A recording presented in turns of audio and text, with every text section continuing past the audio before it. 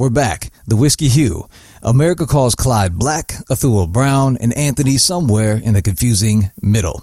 We're three brothers, various shades of brown, bringing you the latest in tech, business, and startups mixed with a ton of sarcasm. Cue the music. All right, welcome everybody. This is the Prof P Series. Essentially what we're trying to do with this, anyone that I cannot have in our class, that I would love to have in our class, we're trying to record, and I think that would be beneficial to all our students and even our wider, broader Whiskey Hue audience. We're going to try to record them and then give this to you as a homework assignment. So there will be tidbits out of here that that are going to show up somewhere in a graded profile of yours. But today we have the honor of speaking with one of my colleagues, I can call him now, Russell Fink. He's also a fellow adjunct at Gabelli School of Business, as I am. And for the class, I just want to say this about Russell. He went the extra mile. When I first started, I literally started in spring 2022. There were a handful of professors that I reached out to, and he was one of the first to respond and took a call of mine because I was confused. This whole thing, we're both from the corporate world, and private, public markets, and then this is a whole new experience for me. And I think Russ had been doing it for 5-6 years at the time. Took that call, kind of eased my kind of, not fears, but just say, this is what it's going to be. And, look out for these kind of things. And he kind of took that call. So I've been very appreciative of him ever since. I would love to jump into his class because he has phenomenal speakers showing up all the time. Look through his LinkedIn and I would love to do that at some point, but this is the next best thing as far as getting him here on our pod. Today we also came together in that first, call that we had. We unlocked our love of sports. A deep love of sports. And he comes from the New York area. I'm from the Chicago area, but then I've been in the New York East Coast for 20 years now. 20 years last month. So, I love all these sports, and a lot of his favorite teams stop some of my rivals. So I get excited about that. We'll get into all of that in a bit. But let's open it up. Russell Fink currently serves in his day job, Senior Director, Programming and Content Analytics, SNY, Sportsnet NY. As many of you are familiar. And we're going to get into everything. NBA, NFL, RSN rights. We're both professionals in the space, media sports. I come from the private market where we invest in these kind of properties. And I think our worlds are going to intertwine pretty soon. They already have been. And moving forward for the next 5-10 years as a lot of these rights come up for acquisition targets, or there's different plays, fragmentation, distribution models.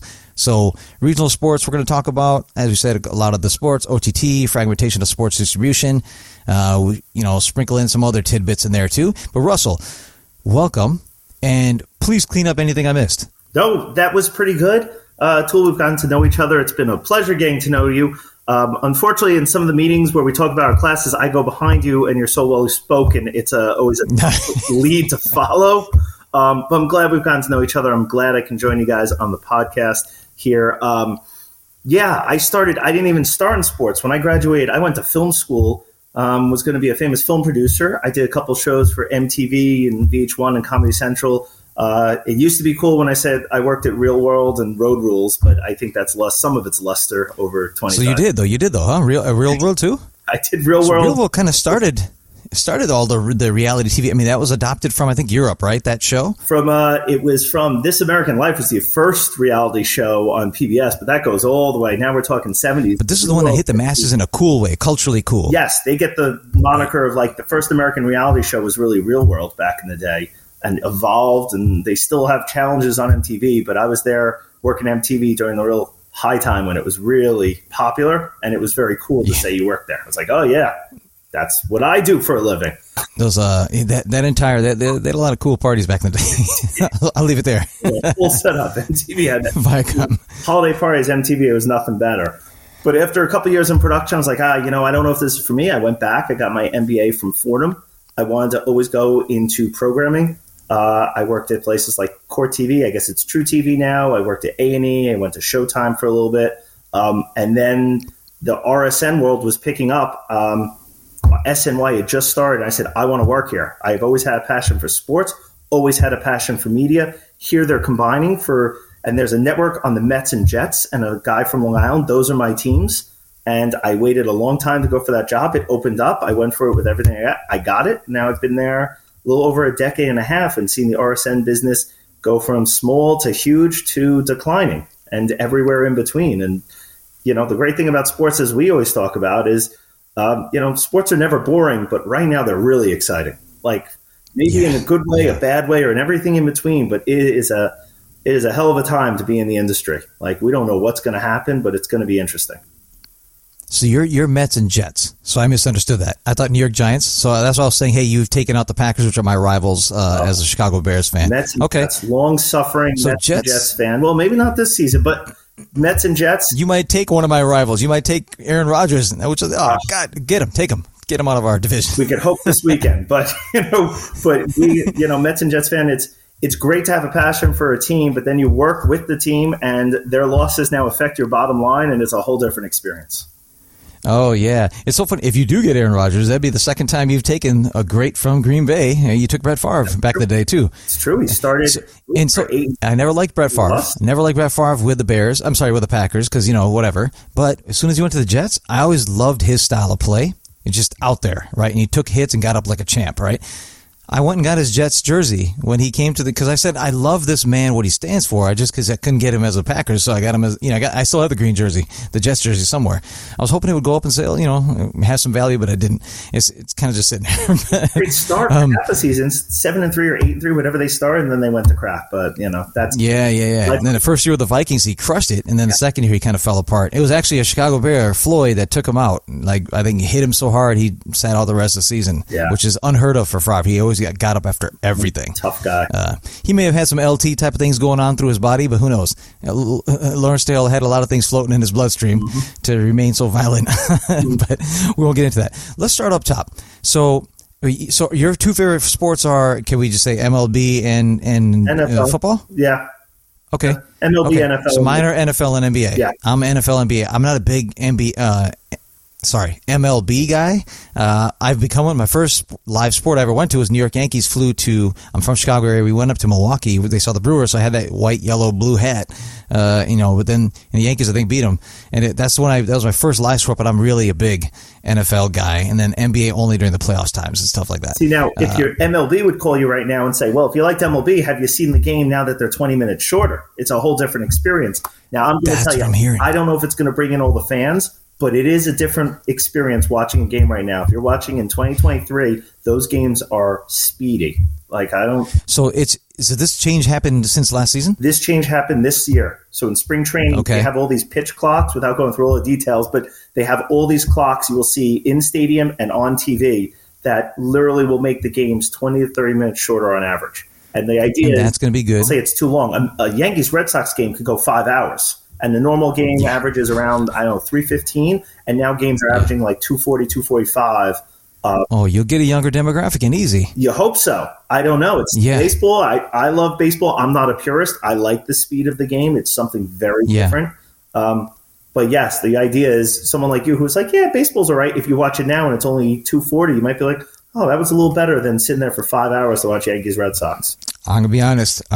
I only got in when the World Series, the Cubs are in the World Series, and the White Sox. I'm supportive of both teams because, both their baseball teams have been great. White Sox got there twice, I think, right? To the World Series in the last 15 years? Yes, that sounds right. And Cubs. Yeah, and the Cubs, I had buddies who went to every game. Really? That's awesome. Yeah, that was awesome. I tried to get back for the parade. It was going to cost me $2,200 to fly from New York to Ohio, because no flights direct to Chicago. Everything was all booked up, and to rent a car, and that was going to be another $500 for a crappy whatever, the crappiest car they had, because everything was in demand. This was pre-pandemic, high supply, high demand. Yeah. So that was inflation right there. But I couldn't get back. I was like, this is going to cost me $4,000 by the end of time. It's not worth it. I'll watch it on TV.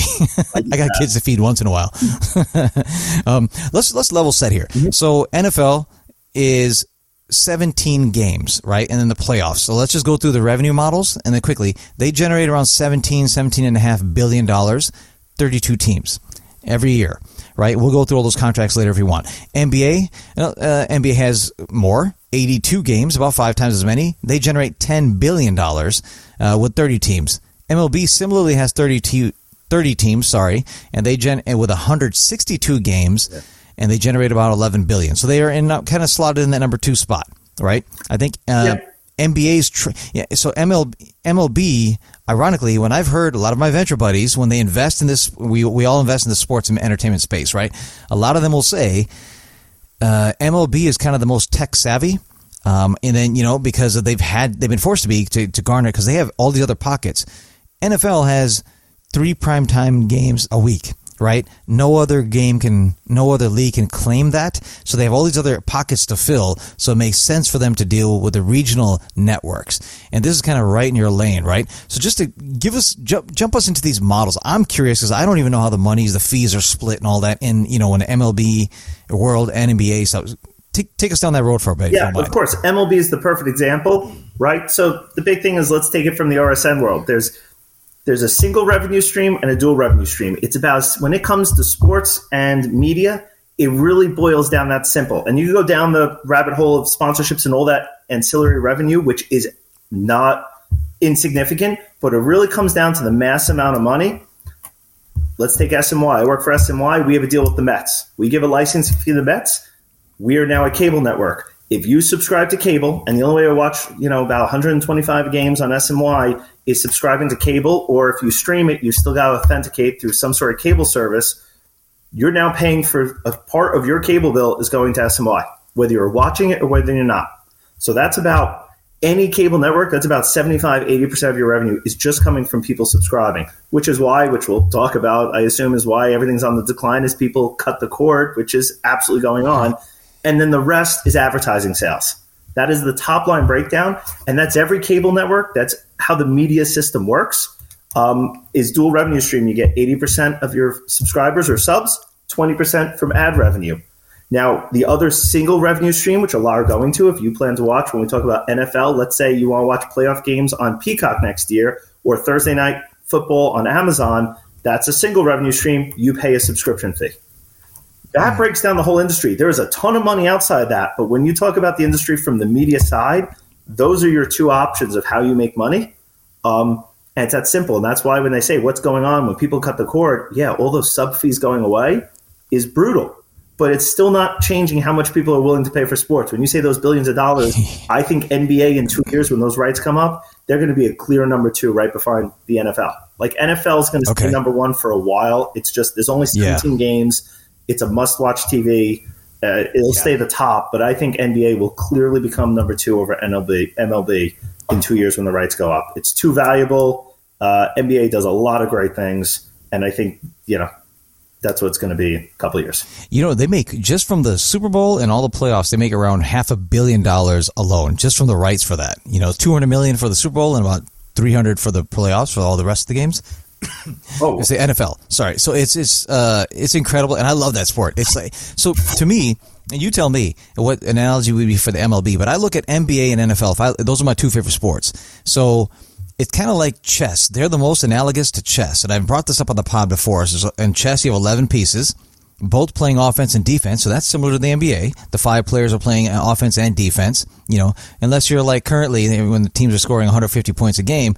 A little less defense going on, than it was about 15, 20 years ago. The Knicks the last 12 games have been pretty good, I watched that Kings game last night, and I think their guy got hurt, Brunson or something, right? And then that was within 4 points. Who would have known? Also, I didn't realize the Kings were top 3 in the West. Yes. And that's maybe because Brown went over from the Golden State Warriors, and Golden State Warriors are kind of a mess this year. Right? Knicks get a little hurt, but the last 12 games, that team is starting to look on the rise. They're starting to look like the Knicks of old, but I do think what will happen to them is kind of like what happened to my Bulls last year. Like, they went in probably, first round, and then, depending on who they get in the first round, they might get bounced around there. But who knows?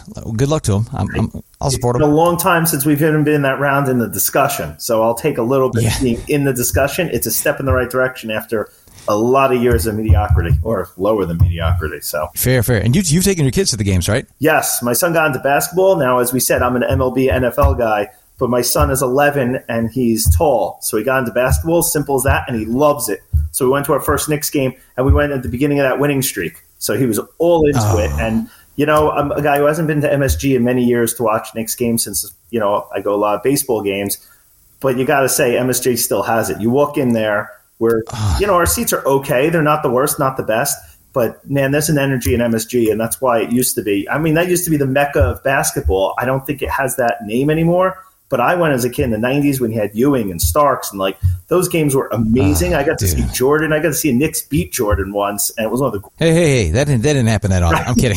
And that's why it was a big deal. And they came back, greatest game ever, but it still has that feel in it. Now maybe it's me, just that kid wonderment of my son now being like, there's so many people here. I was like, yeah, it's, this is what happened. So a great feeling. Like, and again, we talk about passion for sports. That's it. My son now, I think he's now forever a Knicks fan. Sorry. I love it. Like, I love that. He got in? No, I love that. My kids are like, so I'm trying to get them to be Bulls fans. They're not so hot. So they're my son, same age. They're both playing basketball, the younger one too. And they're pretty, they're pretty sharp at what they're pretty good skilled and everything.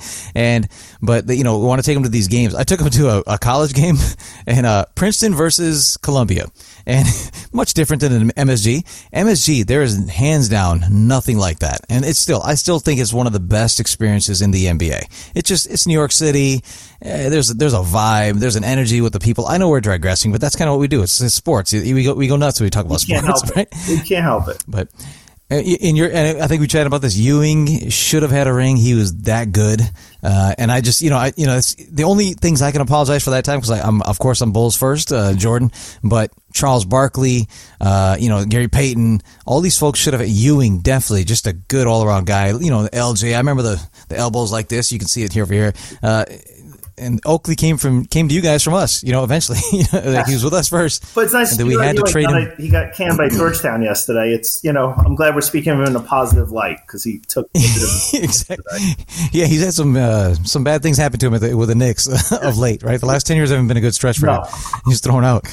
But yeah, so and then getting back to that chess analogy, in NFL, it's 11 players, but they'll offense and defense, it's 22 players, right? And then obviously on a 53-person roster. Now, the cool thing, another thing is, similar to chess, it's very strategic. Both of these games are very strategic, but the NFL is similar to chess, where after every play, you get to reanalyze, recalibrate what just happened with the play in front of you. So then you get to kind of recalibrate. Well, NBA, you have game plans for all of our NBA athlete friends, and you ask them, okay, this is how we do it. You have a game plan in a sense, and then we have our places our spots that we have to get to. We keep rotating all that stuff. But NFL is really start, stop, and you get to recalibrate after each and every play quickly, but they do it. So that's what I like about it. MLB, what's the analogy there? What would you kind of put that in place for folks who aren't big sports fans? That's a really good question. It's, how there's the chess that you play in the street that has the clock and it's speed chess and it's 5 minutes. You can either watch it on TikTok. There's always like a kid or Magnus Carlsen where they're doing the clock and they're hitting it and they're hitting it. It's all strategic, but it's fast. That's where I put NBA and even NFL. And MLB is the chess game where it's 7 hours long and each piece with no clock. and you're really thinking about it, because the problem with MLB, and I see it with kids, is there's a lot of rules in baseball. There's a lot of different ways to see it. It is a tough game. It is a great game for people who want to understand every detail, but it's slow moving, right? I think there was a study done on how much action is done and like how long would be a game if you cut out all the walking around, all the talking, all the setup, and just did action, and it was like a tenth of the length of a game, right? And anyone who's taken a kid or a friend or someone to their first baseball game, it's an experience trying to explain the rules, because you're like, oh, well, this can happen. Well, not really. And then you get into things like balks and this and like, whoa, how does this work? Or wait, you can't run to second, you're out, but if there's a fly ball and you catch it, you could touch the base and then tag to second, but you're not going to do it. It's an unbelievable thing to learn. So it's that chess game that takes 7 hours, which is a beautiful game. Like, I love baseball, but it really is a game that's like, it takes a long time to learn, a long time to appreciate, where I'll even put hockey in the MLB, hockey, NFL, NBA, where there's just a lot of action. And at its core, the wonderful thing is at its core, it's put a ball in the net, cross the line, put a puck in the net. There's something beautiful about the simplicity of what the game is. Where baseball, it's like score runs, but there's about 20 different ways to score a run in baseball.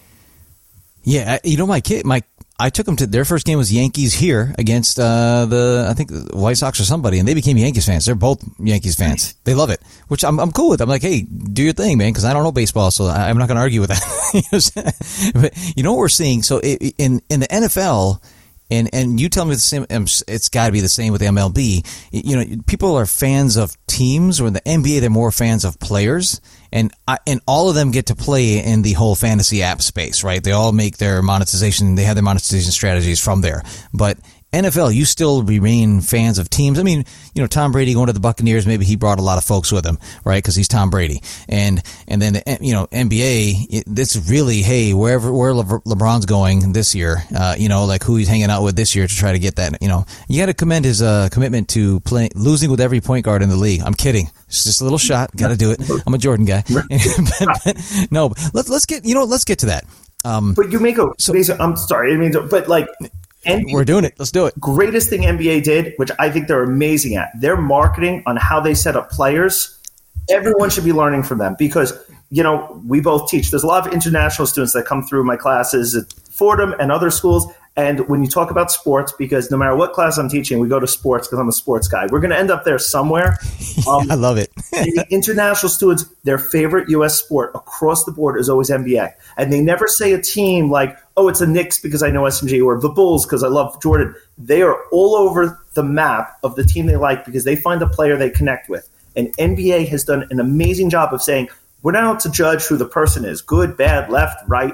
They're going to be who they're going to be, and we're going to embrace the superstar. NFL does that to a smaller level. MLB does a poor job of it, where they say, we're a purist, don't flip the bat, don't show off. Where people who work in them, it's like, no, you're never going to get younger fans because they connect to players. My son was in basketball. He became a Knicks fan because of MSG, but he can name more players on other teams because wherever he's getting his content, YouTube, TikTok, YouTube Shorts, wherever it is all about the personalities of players and who they connect with. And NBA has done an amazing job of doing that domestically and internationally, which is why NBA is always talked about on the rise, and that's why I think they're a clear number two.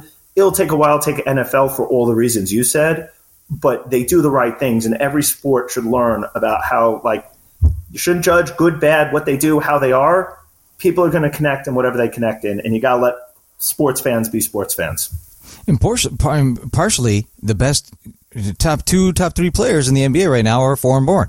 You know, you could say Joel Embiid and the Greek Freak, right? Our buddy. Absolutely. He's originally from, where is he from in Africa? But you know, Embiid's from Cameroon, right? So, but where is he from? I think it's Nigeria. Yeah, but the two best players, foreign-born right now. Luka's up in the top 5, right? You could probably put him there, right? You could say that. Yeah. And you know, and then you know, it's the most exportable American sport. Right? It's the one that can, you know, MLB kind of got there. They had a huge tie-in with Japan decades back, right? And it was a nice exportable sport. Football's not. They're trying to make football an international sport because most parents our age are not putting their kids in football to groom them to become eventually, you know, so that if that number is already squandered down at this level, less people are going to be available at the collegiate level and then to go to the pros. Whereas basketball, less injuries happen there, you know, aside from, you know, the last couple of, you know, simple stuff that happens. There's load management. We're going to get into that in a minute, but you know, that's probably what it is. Let's get into the load management actually. This is where I think the quality of the NBA has gone down. There's NFL I love. There's the Shield. It is the power of all power. Like, hey, if someone tries to step against the Shield, there's a problem, right? The owners and the league has more power than the players, and I want a calibration. You know, hey, let's not just squash. If there's some human rights issue, let's deal with it, right? Right. But the NBA, there's too much power with the players, and I think the quality has suffered. Like when you have, and I think it started with Kawhi, right? You know, he kind of after he came back from that surgery, would take every other game off, and then LeBron. I mean, and it's not knocking, but like I remember he took off that one year.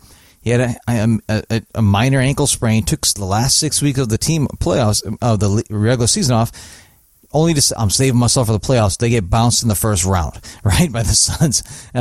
So you tell me that's not good for the NBA because he's the face. He and Steph Curry are still the face of the NBA, I think, right? You know, and a lot of these other players too. But those two, people are watching them. They're there to watch those two. You know, anytime they suit up anywhere. So I like what Kobe said. His wife used to ask him, "Hey, why do you play when you're beat up so bad? You're hurt right now." He goes, "People who spent all their last dime to come watch me play, they deserve to watch me play." Right? So it's for them. And I love that kind of that Jordan Kobe mentality and what they had a while back. Take that for a minute. Yeah, because it led right into what we're discussing. That's the downside of embracing the player of the face of the sport is now they have power to say, well, I'm going to do what I want to do.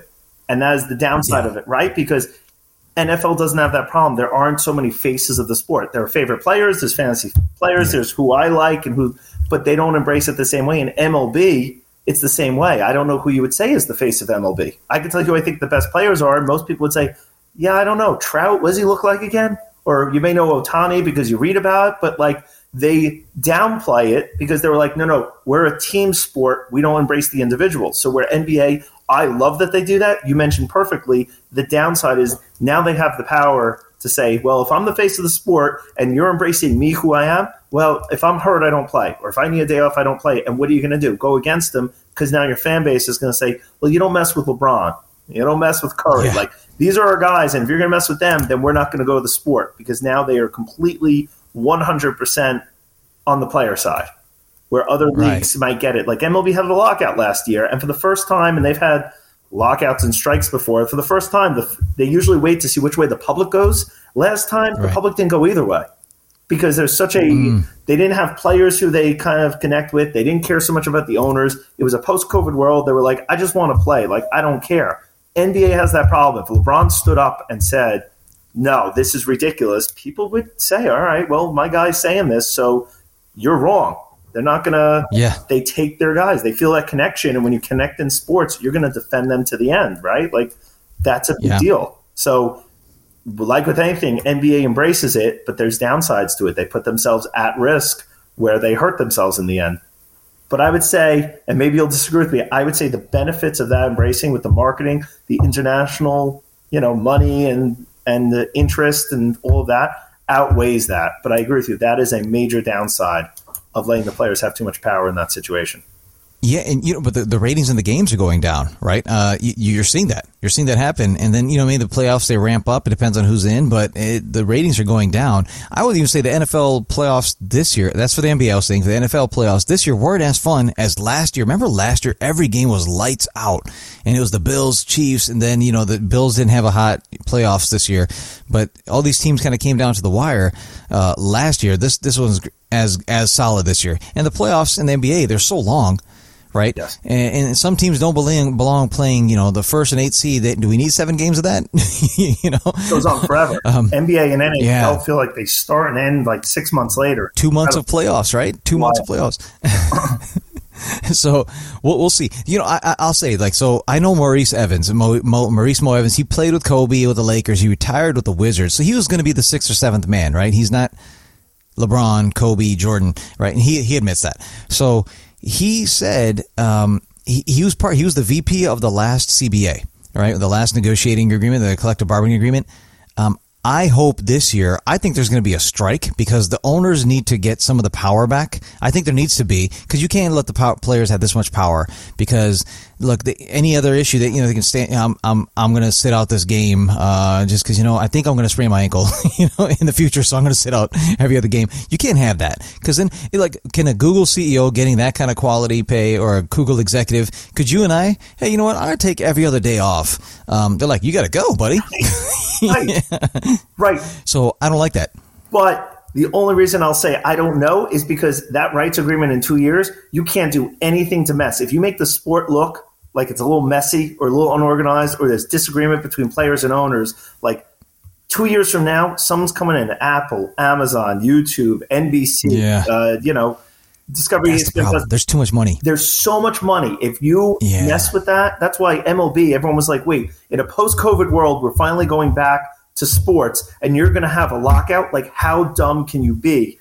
Get in a room and figure it out because you're going to kill a sport that's on the way down. NBA is on the way up. To ruin that momentum by getting in a fight, now, again, anything can happen, but I think they just know there's so much money at stake in 2 years on how they're going to do it. But I agree with you. Ratings down, NFL, NBA, they're all having it. In my opinion, that might just be it's so many different networks. Everyone's figuring it out. We're going through a transition on how we watch sports, not just in the multi-platform way that we're watching on TV, our phone, our watch, or wherever we're watching. We're also going, if you're a baseball fan, you might have to go to 7 networks and subscribe to 7 different forms of distribution just to watch your team. NFL, you got to do a couple. NBA, whether people don't want to believe it or not, is going to be the same. The only sport, which has its own fan product. MLS is all on Apple TV Plus. It's the only sport that said we're going one-stop shop, but they have nothing to lose by doing that. Like, everyone thinks MLS was on all these different RSNs, right? And the known fact, but people refuse to sometimes believe it when you tell them on the side is, do you know how much they were getting paid in rights fees for most of those deals? Zero. The teams were producing the games and getting paid nothing, but they need a distribution to build the sport. Makes sense. So Apple TV Plus comes in and says, let's buy the whole thing. On the West Coast, it's popular. On the East Coast, it's not. But let's buy it all, make a one-stop shop. Love the idea. You can't do that in the MLB, in Major League Baseball or NBA or NFL. It's too much money. But they're so all over the place. It's becoming tougher to watch all of them. And at some point, the price might get too much, right? I'm a baseball fan. How many different things can I subscribe to watch the Mets, right? Like, you're a parent.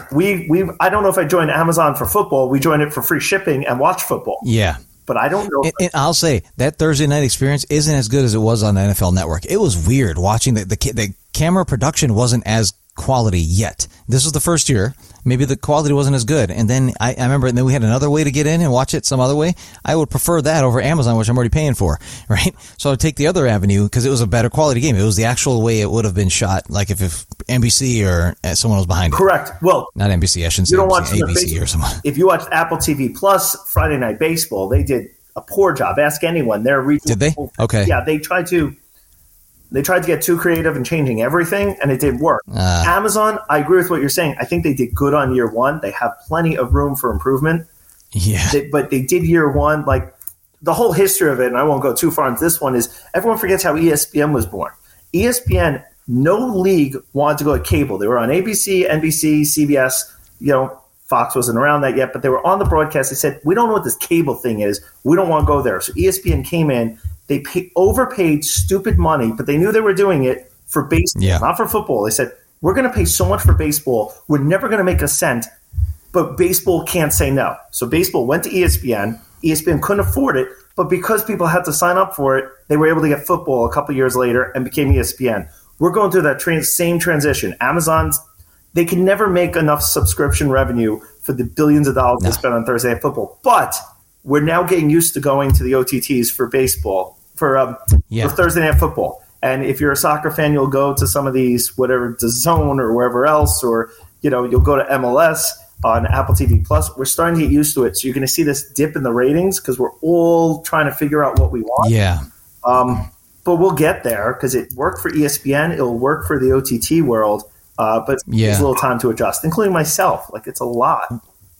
What it did open up for, like, let's say the Amazons, the Apples of the world, it's live programming. Now they can sell ads, sell advertising against that, right? There's commercial breaks, which they never had before, access to that, unless there's some sort of tiered model, but this is now straight for that. And now it's conditioning the audience, hey, you're used to getting binging with no commercials. Now we're going to condition you. And guess what? Now we can offer more tiered models for our other programming. So that's going to happen. Let's jump back. You said something really interesting. So in the 70s, 80s, it was MLB. That was kind of America's number one sport. And baseball was until, like, let's say, I would say, and you may not like this as a New Yorker, Jerry Jones.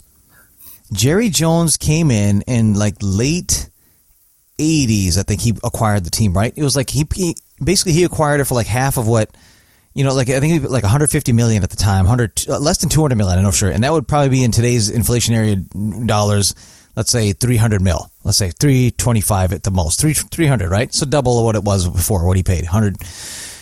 It's worth $5.5 billion. It's that team. He said, we are not a sport only. We are entertainment, right? And he said, we need to treat our league as such. And that's why Jerry Jones can get away with a lot of stuff, right? Because he's the kingpin of this entire thing behind the scenes, right? He's more powerful than Robert Kraft and all these other guys, right? Just because he's been in it that long, and he set the tone for what the current blueprint is of the NFL. And a lot of people don't get that. Like, oh, why is if you listen to any Cowboys fan every year, they're like, oh, as long as he's GM and the owner, we're never going to win, right? And then if they have a hot year, then they're like, oh, he's great. All of us do that for all our teams.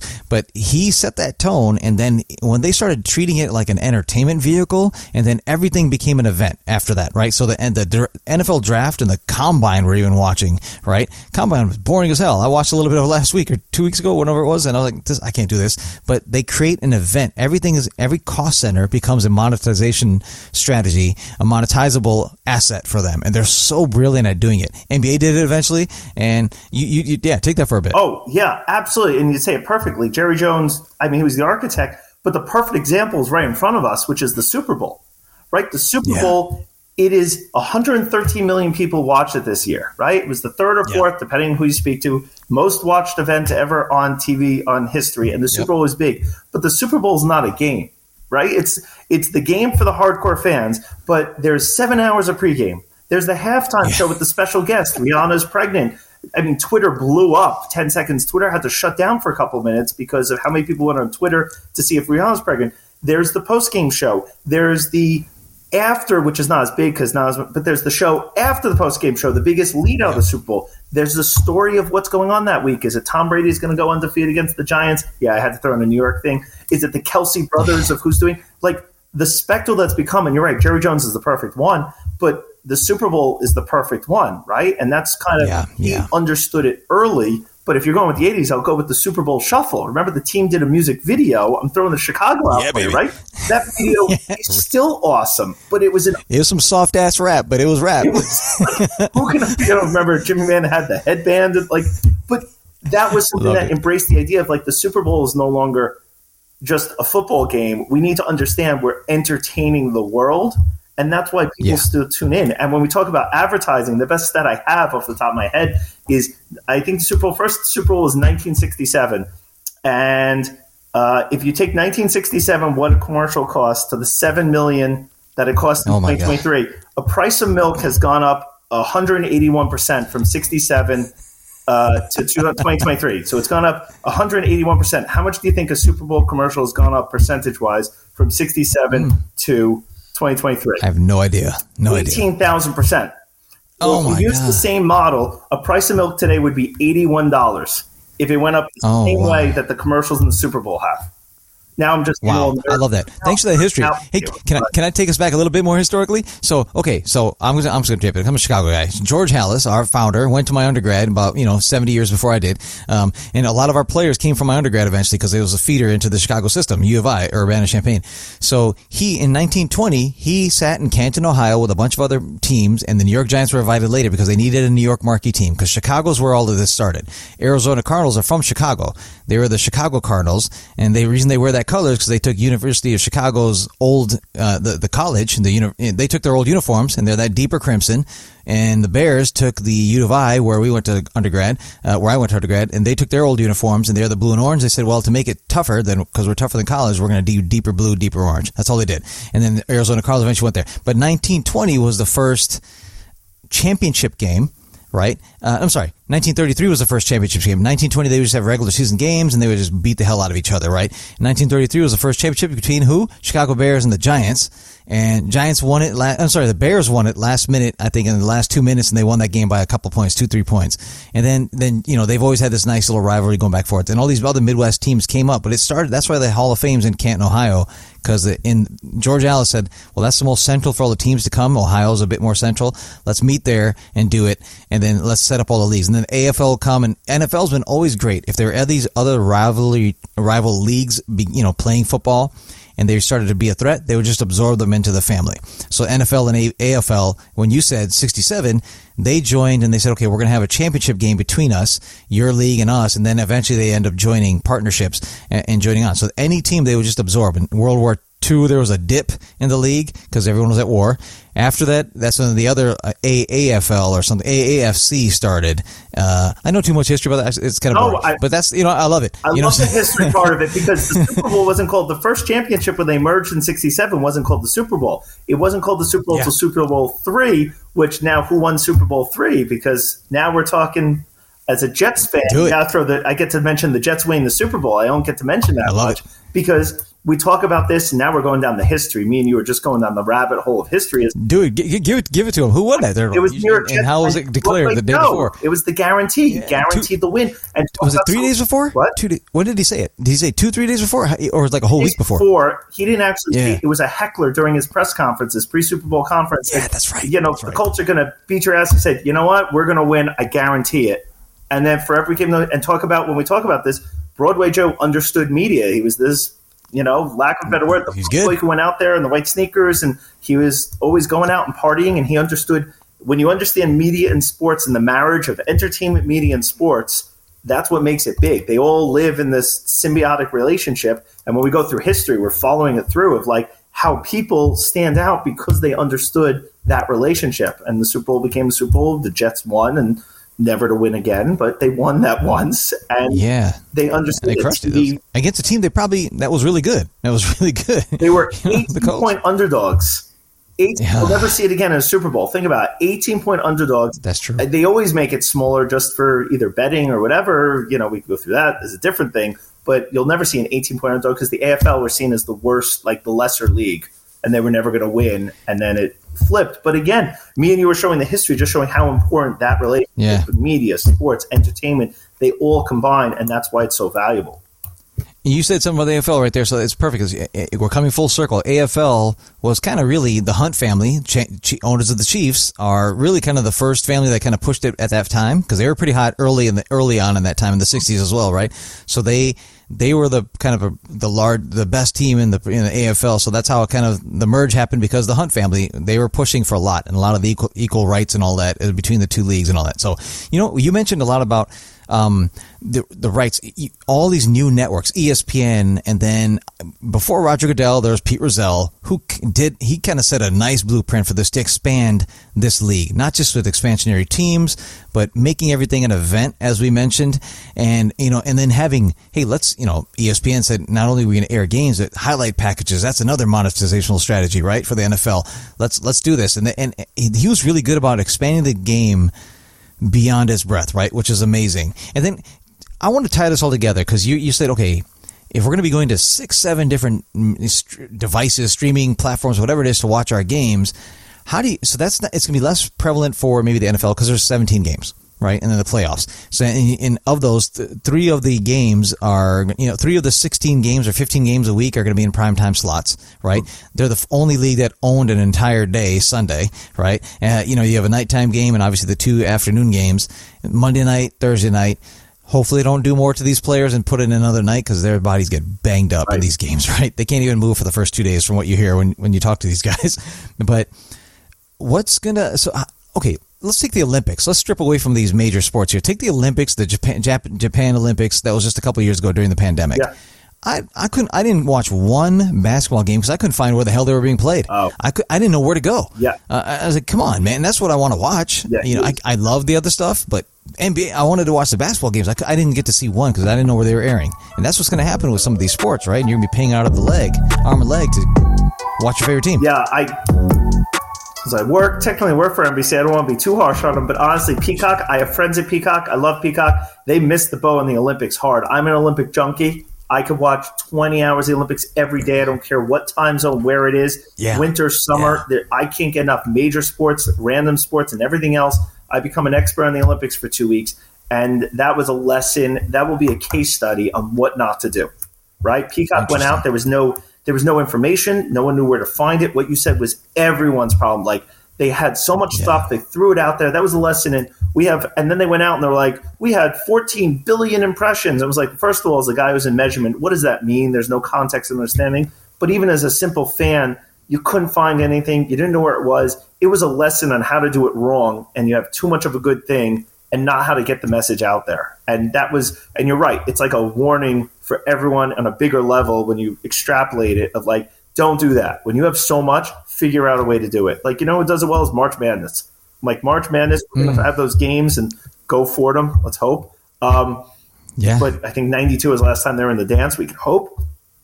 But they do a good job of like Court TV always has a couple of games, but everyone knows it's there. They do a good job of saying, here's our games. Here's where they're going to be. They over communicate it. But in this day and age, when you have that many different networks, You have to get it out there. The Olympics is the example of doing it wrong. March Madness, you'll watch in a couple of weeks. We'll know where everything is. Every game we will know. It will be there somehow.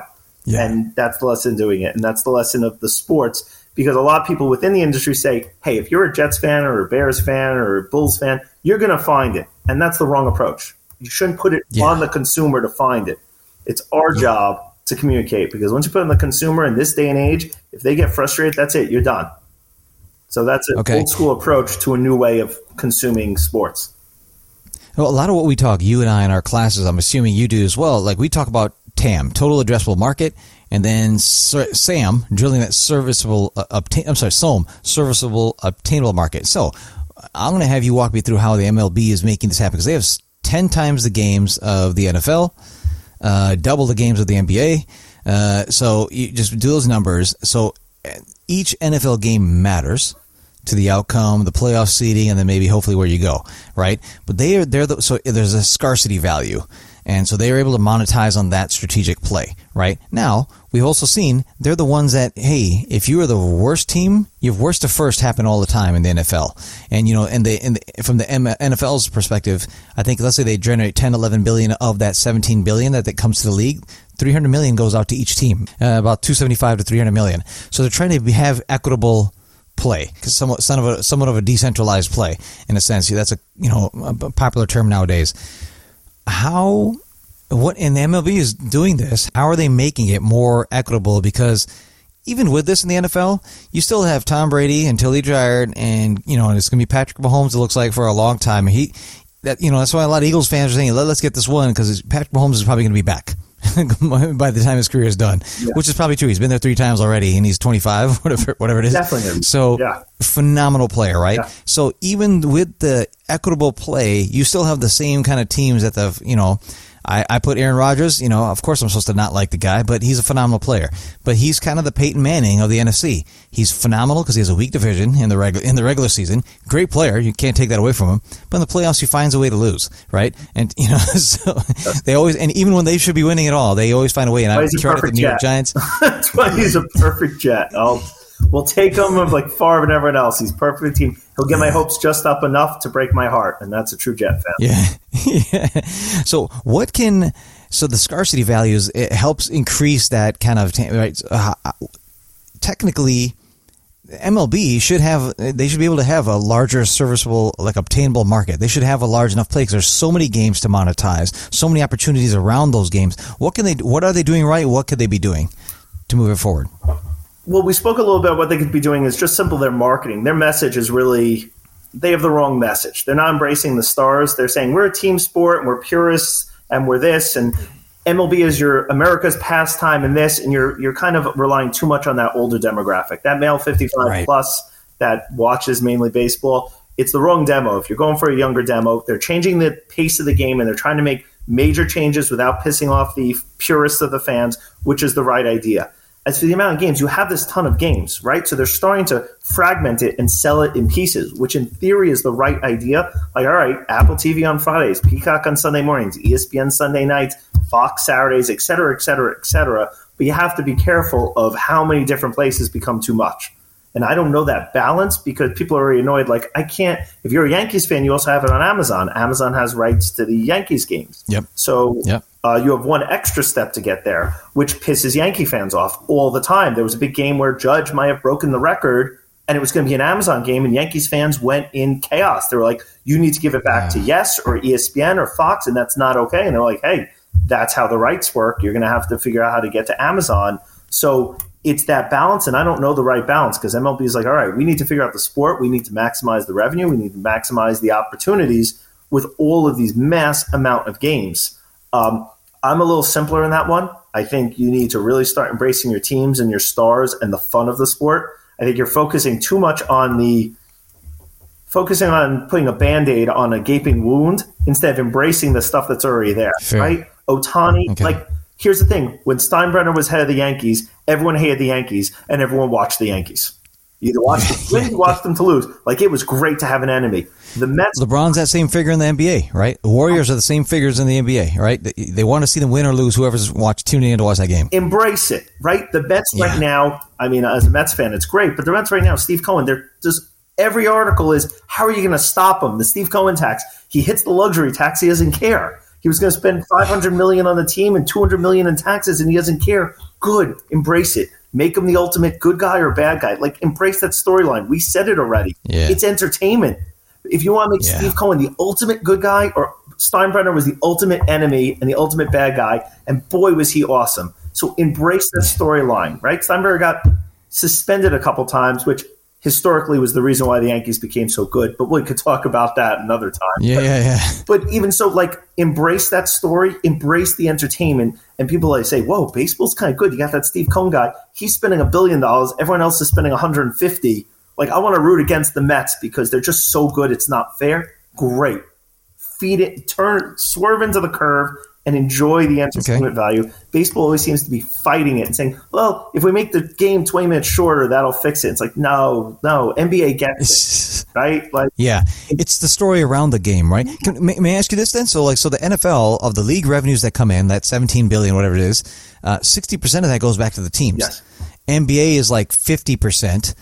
MLB is the lowest at 30%, so half of what the NFL. Do you think if they gave more to the teams, then you would have more kind of equilibrium among the teams? Because you really have like star franchises and then everybody else. No, because baseball's still set up without a salary cap, and you can make these, again, Band-Aid on a wound, you can make these luxury taxes, but if Steve Cohen's an owner and he's a diehard Mets fan with billions of dollars in his pocket, he showed him 2 years that he's already like, all right, F you. I'm going to make this team a winning team and spend whatever it takes. Yeah. But my point is still the same. Like, you know what? Let the other teams, because then what happens when the Rays become good at a $70 million payroll, we're all going to root for them. It's going to be a story itself, right? When the Mets play the Rays in the World Series and one is $1 billion payroll and one is $100 million, it's going to be fun to watch that, right? Sure. Yeah. And we've seen that with the Yankees. Everyone rooted against the Yankees in the World Series. As much as Jeter was likable, you root against them because you're like, they're supposed to win. And it was fun. Yeah, exactly. You know, I feel like it comes down to, we could talk about all the finances and the marketing and all those different things, but when it comes down to it, almost goes back to the beginning of our discussion. We love sports, and the leagues, the teams, the people who own it, the people who play it, that's what you got to remember. And you said perfectly. Kobe said, people spend their life savings to watch me play. Yeah. It's my job to go out there and entertain them. And that's the whole point of it. Like, that's why we spend so much money on it. And if you look at the top 100 viewing events of the last year in 2022, I think 93%, upwards of 90% were NFL. Yeah. And then all the other sports, live events around sports, but NFL owned the majority of them. Correct. Right. And then it was like the election coverage or something. It was something else, right? Probably the Oscar post slap, right? Something like that kind of came in. And then watch that Chris Rock special, by the way. It's amazing. It's funny as hell. I know, and they're already editing it, but that's they're already editing pieces out, which is messed up. But, we don't cover that. If you go through the history of TV, the 100 most watched broadcasts, something like, they're all Super Bowls and sporting events, and news events are second, and then only one TV show, and there's a fun fact for you, only one TV show breaks that top 100. Is it MASH? It's MASH. Good call. I think I heard the stat somewhere. That's why. That's the only reason I know it. It's a great, except for MASH. Still MASH, huh? MASH is still up there in the top 15 or something like. It's crazy. That's going to be a hard one to push all the way down. Who Shot JR is going away, but when there were only 3 networks. But it's all Super Bowl or famous news events, which people sometimes don't count. What's Apollo landing and the moon and all that stuff. Yeah. But it's all Super Bowl and sports. That's what people go to watch. That's what you have to watch live, and it's a must. So there's three. Okay, let me go nerd in my world for a little bit. I like banking. I like finance, how it drives these markets. So we have. So I've been in tech, music, entertainment, and then sports, right? And then investing in all these now. Now, if I look at what private equity and venture groups are doing, they're going and acquiring like the Bob Dylan music catalogs, Dr. Dre, Snoop, Justin Timberlake, Justin Bieber, all of these people, Heart, all of these groups, right? And so that's happening in music. Yeah. You better be damn sure they're coming for the sports world, because they're just the top 3 groups, organizations with the largest assets under management. It's like 20 trillion, which is just a couple shy of the entire GDP of America. So they're going to come for these monetizational assets, right? So they'll probably come and play in this world too. You and I touched upon this earlier today, maybe before we jumped on, is like, okay, I think Fox had the rights to a bunch of rights, and then they sold it off to Sinclair. Sinclair is now up for bankruptcy potentially. I think Disney did the same thing. They had something they sold to Bally's, right? And Bally's now is having some issues. So I'm assuming some private equity group or someone's going to come in there, or maybe some of the leagues are going to take ownership of that and they're going to put it on their platform. So it's going to become more fragmented. So how do you play with this space? Because it's the quality of the sport, but could decrease because you have all these larger pockets aren't going to force them to be better. They just want to be a part of this. They're going to pay more to get the asset. So I asked you about 15 questions there. Go. Right. I'm kidding. Wherever you want to start. Yeah. So what happened is the RSNs were the perfect business model. We have a lot of local rights. You've got a lot of production. You've got a lot of stuff. You've got the teams and everything. But they got overvalued really highly by Fox and Diamond Sports Group. Like, they just paid through the nose. When that deal happened, anyone in the industry was like, ooh, how's that going to work? And now we're seeing as cord cutting happens, they can't beat up with the demand that they pay for it. Sports rights keep going up and up and up, but the local RSN business struggles because of what we talked about, that cable subscriptions going down. And if you go direct to consumer, those D2C products are not making up that shortfall by any means, at least not yet. So we're watching them. Right. Diamond Sports Group any day now is going to declare bankruptcy. Discovery is pushing off and saying we're out of the RSN business. But it makes it really interesting because you said private equity, like, we don't know what's going to happen. No one even has a good prediction of what's going to happen because you've got, I don't know, it's something like hundreds and hundreds of games with the NBA, MLB, MLS, college basketball, or all have nowhere to go. People still want the games.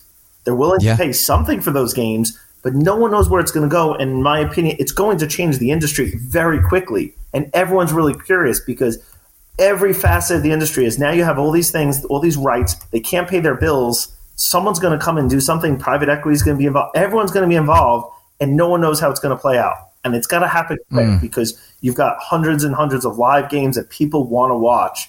And very soon there'll be nowhere to watch them. And just for all our students to know and all the listeners, when you have something that's an incredible asset, people will overpay. Companies will overpay, regardless of the quality, right? So they might be living on kind of yesteryear's play as well, but there's a lot of current amazing things happening in all these leagues we just mentioned, and they're fun to watch. Live sports is just, I love it. You know, I don't even know some of these sports, but I'll get in. Like we're looking at pickleball as an investment now, and you know, and I'm a tennis guy, but okay, this is something different, and it's on the same size as a badminton court. I actually have someone from pickleball coming in. He's a CEO, FO of one of the teams. He's going to come in and speak in a couple weeks. You're welcome. Oh, you can't. You're set. Your class the same time as mine. That's right. Because you've had some phenomenal speakers I wanted to come to. If you haven't played, it's fantastic. Watching it, I would love to talk to them because they got to find the same way we talked about. Pickleball's got to find its way. They can't be tennis light. They have to be their own brand. Like, if you've ever played pickleball, the rules and the strategy, like I have friends that go, why aren't you slamming it? I was like, oh, no. You got to understand the rules of pickleball. If I was pickleball, like, they got to explain their sport and their message out there a little better. But man, do they have an opportunity because it is a great sport. You know, and you're hitting it right on the point. You know, the cool thing about them is, so tennis is a legacy play, right? It's a very expensive sport to play if you're a player, right? You have to there's a lot of equipment. It's kind of like lacrosse and all the other, and fencing and all these kind of teams, and squash. Let's put it there. So we looked at squash at one point. So the cool thing about them is they can learn from all the pros and cons of what all the other leagues have done. And as an emerging sport. So now you have LeBron, you have Kevin Durant as owners of teams, right? They're partial owners. A lot of celebrities. Make it event driven, right? And around these games, and I think they're going to follow that model. And I think they could crush it if they do it right. So I'm trying to get into these conversations. Like, maybe we could help you impact how big this gets, right? And I love sport. I agree with the celebrities. I agree with the event atmosphere. The only thing is they keep having like tennis celebrities come to pickleball. I get why they're doing it, but no. I feel like you want to have Federer own a team, but don't have them play pickleball. Like, you want to create their own.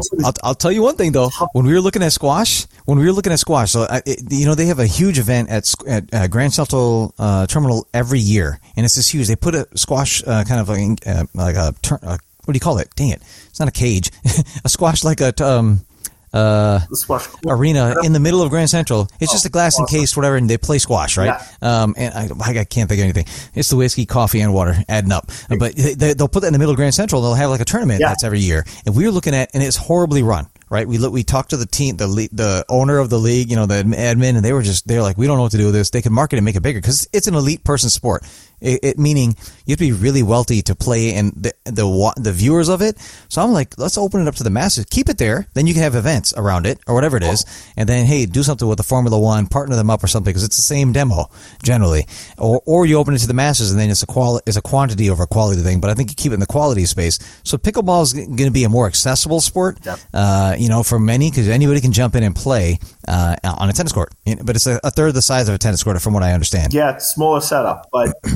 Okay. You just kind of like badminton, I guess. Convert some tennis courts. It's really easy. You have more. Okay. And they really only have and these people, if they're on these teams, like the DC team, the gentleman we're talking to, the players, there's 4 players. They live all across America and they come together 3 times a year to play. It's a great game.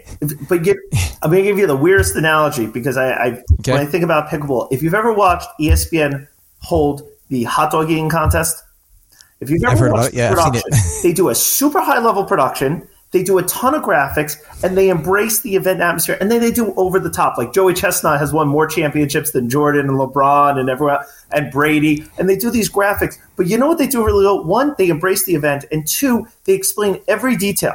They give the backgrounds of the players, and suddenly you're watching, and you're like, oh, Joey Chestnut is this age, and they explain what the rules are. Like pickleball, when you watch a pickleball match, when I watch it on TikTok or whatever, I never understand what I'm watching. And I was like, they got to graphic the hell out of it. Like everyone should understand those rules and why it's different than tennis, and they should be pitching why it's better than tennis. Like, tennis, you have these long volleys and you're just trying to hit hard, but pickleball, you got to do this with the spin and you can't step in this area. Like they have some cool rules, and people don't get it, so they just think it's tennis light, like it's badminton, and they're like, like, they should watch the ESPN, the way they produce Coney Island to this extremely high level. And almost embrace it. Now, ESPN does it in that mocking, joking way. But also, when you watch the 1-hour hot dog eating contest, you walk out and it's 12 minutes, and here's what a hot dog is eating, and here's how you can drink the water. And they over-explain it to such a fun way that you're like, this is awesome. And that's awesome. Like, if I could go to pickleballs, I'd say, don't make fun. Watch that hour long, because you'll see at the end, suddenly you're invested in the hot dog eating contest in a way that's just incredibly well done. And they do it every year. So I suggest it. I love it. I love it. So, hey, you know what I forgot to do? Because I usually don't run point on these. Someone else does. So we forgot to bring up the whiskey of the day. So let's talk about your whiskey of the day. You brought one. Well, I'm showing it to a screen that doesn't exist for everyone. But right now I have, because I was excited to do this podcast with the tool, I have my Macallan 15 Double Cask. So I went a little nicer today. Usually my go-to is the 12 Sherry Oak, which is a little sweeter and my favorite, but the 15 gives a little nicer finish, and ends the day off of a week very nicely. So that's my go-to. I'm a Macallan guy. Macallan 15. So that just tells you, Professor Russ Fink is he's rich. All right, he's got the 15-year. Like, this is good. No, I love that. And I didn't prep you for this. You tell me. Shit you should know. We have a section where you tell us about a favorite piece of content, book you're reading, thing you're watching. It could be a sport we just talked about. Give it to us. What's your shit you should know? You know what? I'm going to admit something to the group. As a guy who consumes a lot of content, I'm going to choose a show that I just binged 2 series that have been around for a while. But I said, it's, as we all know, sometimes you're like, I don't know if I could do 10-season commitment between 2 shows. And I said, you know what? I want to do it. Everyone said it's the best, and I'm going to be disappointed because it's going to be overrated. But I watched Breaking Bad and Better Call Saul. Oh. Holy cow. I'm almost glad I never watched it, because to be able to binge that, and it took a while, it's a lot of episodes, just some of the best stuff I've seen. So I admit that it took me too long to watch it, but to be able to watch 10 seasons, I just watched one into the next. I didn't watch anything for a while. So you finished Breaking Bad? You finished the entire thing? Breaking Bad and Better Call Saul straight through all. Oh, wow. Breaking Bad was 5 or 6 seasons, the same for Better Call Saul. And that is just some incredible acting, writing, and just an incredible run of educate me. So I've seen Breaking Bad, phenomenal. That is some of the best script writing and acting. I mean, that guy, the gentleman, I forget his name, the main guy. Bryan Cranston. Yes, amazing. I haven't seen Better Call Saul. I think I saw one 5-minute clip. Didn't get into it yet. I haven't finished it. So but it's supposed to be before Breaking Bad, right? Yes, it goes through. I won't give anything away. No spoilers on your show. But yes, Better Call Saul the same way. You almost got to restart your brain, but it's so good because it's well written, it's well acted, and then it starts to tie in the Breaking Bad. Like it gives you all those Easter eggs and everything. Some direct. Oh, sweet. But it's well written, different type of show, but almost the same. Like you got to go through it because it gives you everything you want. So some people like Better Call Saul better. I don't know if I do because Breaking Bad was just so well acted. Bryan Cranston and Aaron Paul were just so good. He's phenomenal. There's hands down. And, he was on that one family show a long time ago. I never watched any of that. Yeah, Malcolm in the Middle. But like then here, so I'm like, oh, he's a phenomenal actor. Yeah. Right? He's great. So good. So that's my random thing that just if you haven't seen, you got to. And then I'm going to give something random too. I'm going to give something random. Yeah. The Chris Rock special. I mentioned it. It came out. I missed a live portion of it. I think I saw 5 minutes of it. I guess a bunch, Arsenio Hall and David Spade, all of them came on before or after when Netflix did it. It was live, which is cool. It's unique for Netflix. So that's shifting their business model as well. Yep. And then they'll be able to sell ads against future live programming, right? Which they're going to do on their tiered model. It's phenomenal because he addresses everything that happened to him or others in the last year and a half. So there's major chunks of Will Smith. You've already seen, if you've seen, there's portions of it out there. He addressed that entire thing. He went for like 10 minutes, called him every kind of word. And I'm here for it. I loved it. And he took that hit from a big man, like a man, on stage. And this is his outrage is what it's called. This is his rebuttal, which I like. He went after Meghan Markle and the Prince Harry and all these folks and all these. So I loved it. And, I love his approach to things, just because he's not just going to fall in line with what's politically correct. He's going to say what he says. And a lot of that I agree with, which I love. I love it. I look forward to watching. I've been seeing it on TikTok, but I got to see the whole thing. I hope I didn't give much away, but you probably already know some of the things he's going to address. So, still make it funny. I'll still definitely watch it. So that's a good call. That's a very good call. But cool. All right. Thanks so much, Russ. This has been awesome. We're over time, but we'll do this again. There's so much. I think you and I could just go on and on about sports. We both love it, and it is what it is. So thanks so much again. Thank you for having me. This was great. All right. We'll have it out. Take care. Thanks, everyone.